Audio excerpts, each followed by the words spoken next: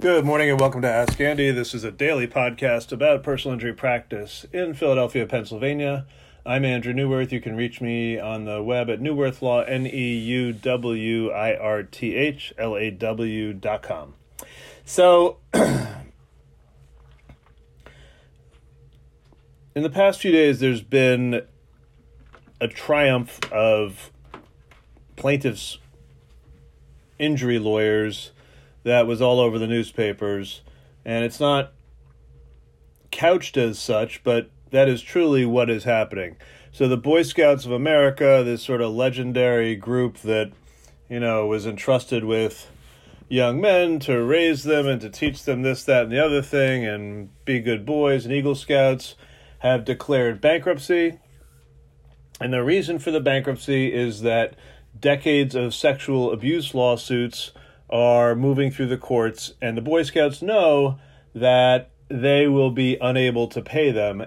And that is essentially a concession, or them agreeing that their assets as a group are far outweighed by the judgments that are going to be coming or have already come down in the courts. So what does that mean? What it really means is that decades of sexual abuse of Boy Scout boys who were entrusted to the organization by their parents are coming home to roost, and the group is conceding that it is going to have to pay for decades of sexual abuse by its scout leaders.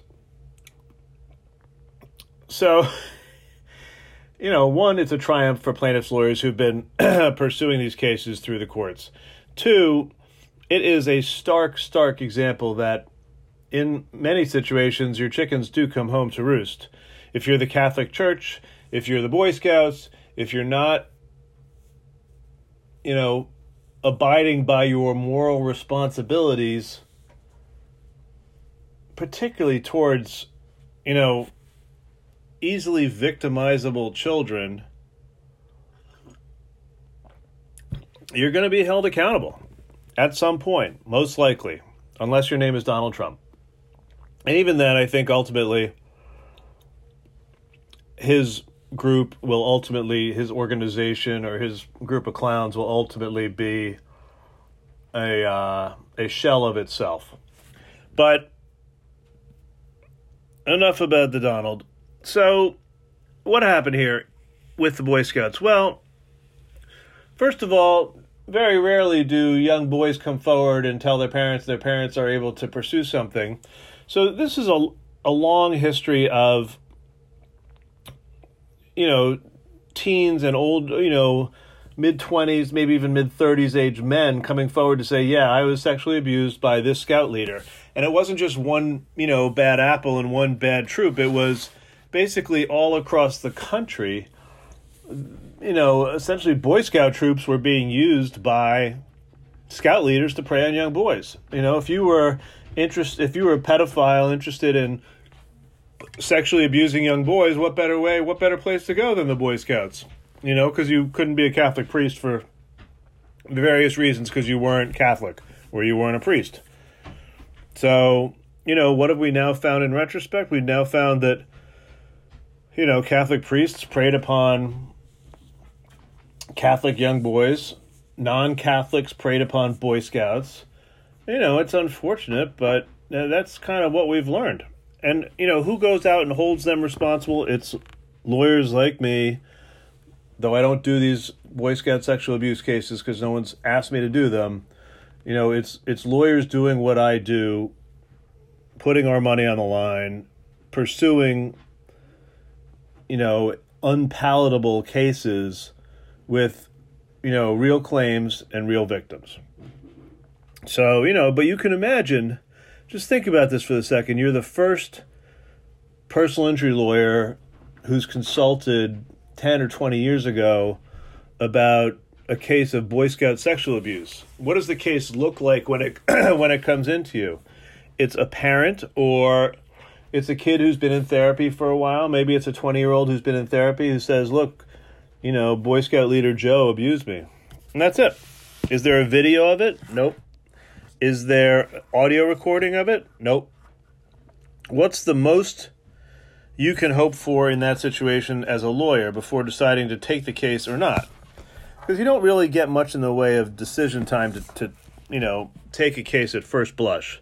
You can always turn a case down if you find that there's not enough evidence or the case is not going to be worth pursuing it for you as the lawyer or for the client.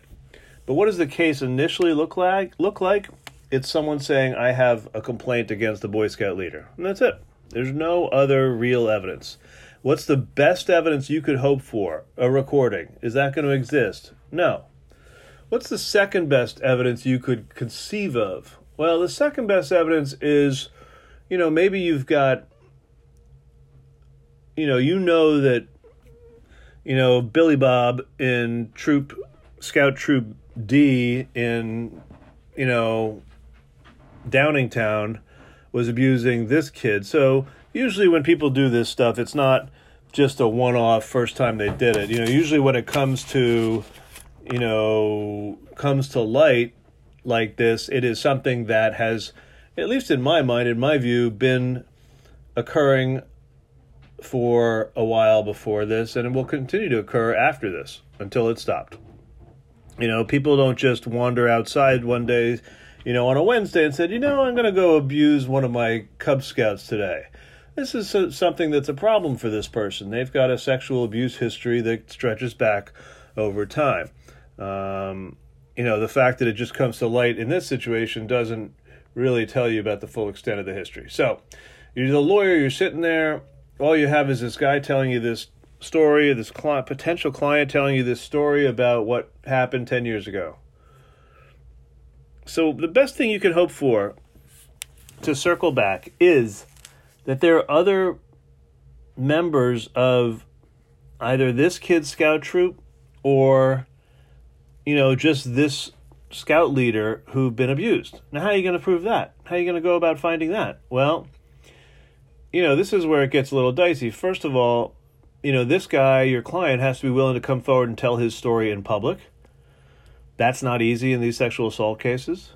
2, he's got to have a good memory. A lot of times people with these abuse histories end up in therapy. They're, traumatized by this whole thing. Sometimes they have turned to drugs to heal the wounds they've suffered. So they're not always like a perfect, church-going person, or whatever you want to say is your model citizen. Sometimes they're just not. But let's say, you have the model citizen. Then they've got to find 1 or 2 or 3 other people in the troop. That would be your ideal situation, right? 3 people to come forward and say, I was abused. Well, but then you've got to convince 2 other people who never came into your office, who never thought about this, to come forward. And that's 3 times as hard as doing it with 1 person. What other things are there that help your case? Well, how'd your client ultimately reveal that they'd been abused? Was it in therapy? Did they tell one of their buddies that, Billy Joe had touched them inappropriately? Were there sleepovers at the guy's house that you can verify? Did your boy outcry to a counselor or to a parent? Usually, if someone is raped or abused, oftentimes they will cry out. We call them an outcry witness. It's, some random person who you say, oh my God, I was abused or I was raped. To me, that's the outcry witness. So, you have an outcry witness, but oftentimes, the event that is seared into the mind of the victim is not as seared into the mind as the outcry witness, and memories of location, time, place, what words were said, and when change over time. So that's not a great witness, but it's better than nothing. So, in a perfect world, as the lawyer, you're looking at this, maybe there's something there. And, one of the first things you got to do is decide if you're going to take the case or not, figure out if there's, injury. Was the person injured, psychiatrically? Have they been to therapy? What's the effect been on their lives? So on and so forth. Are you going to find other troop members? At least the troop where this occurred, and maybe the person who did it. So,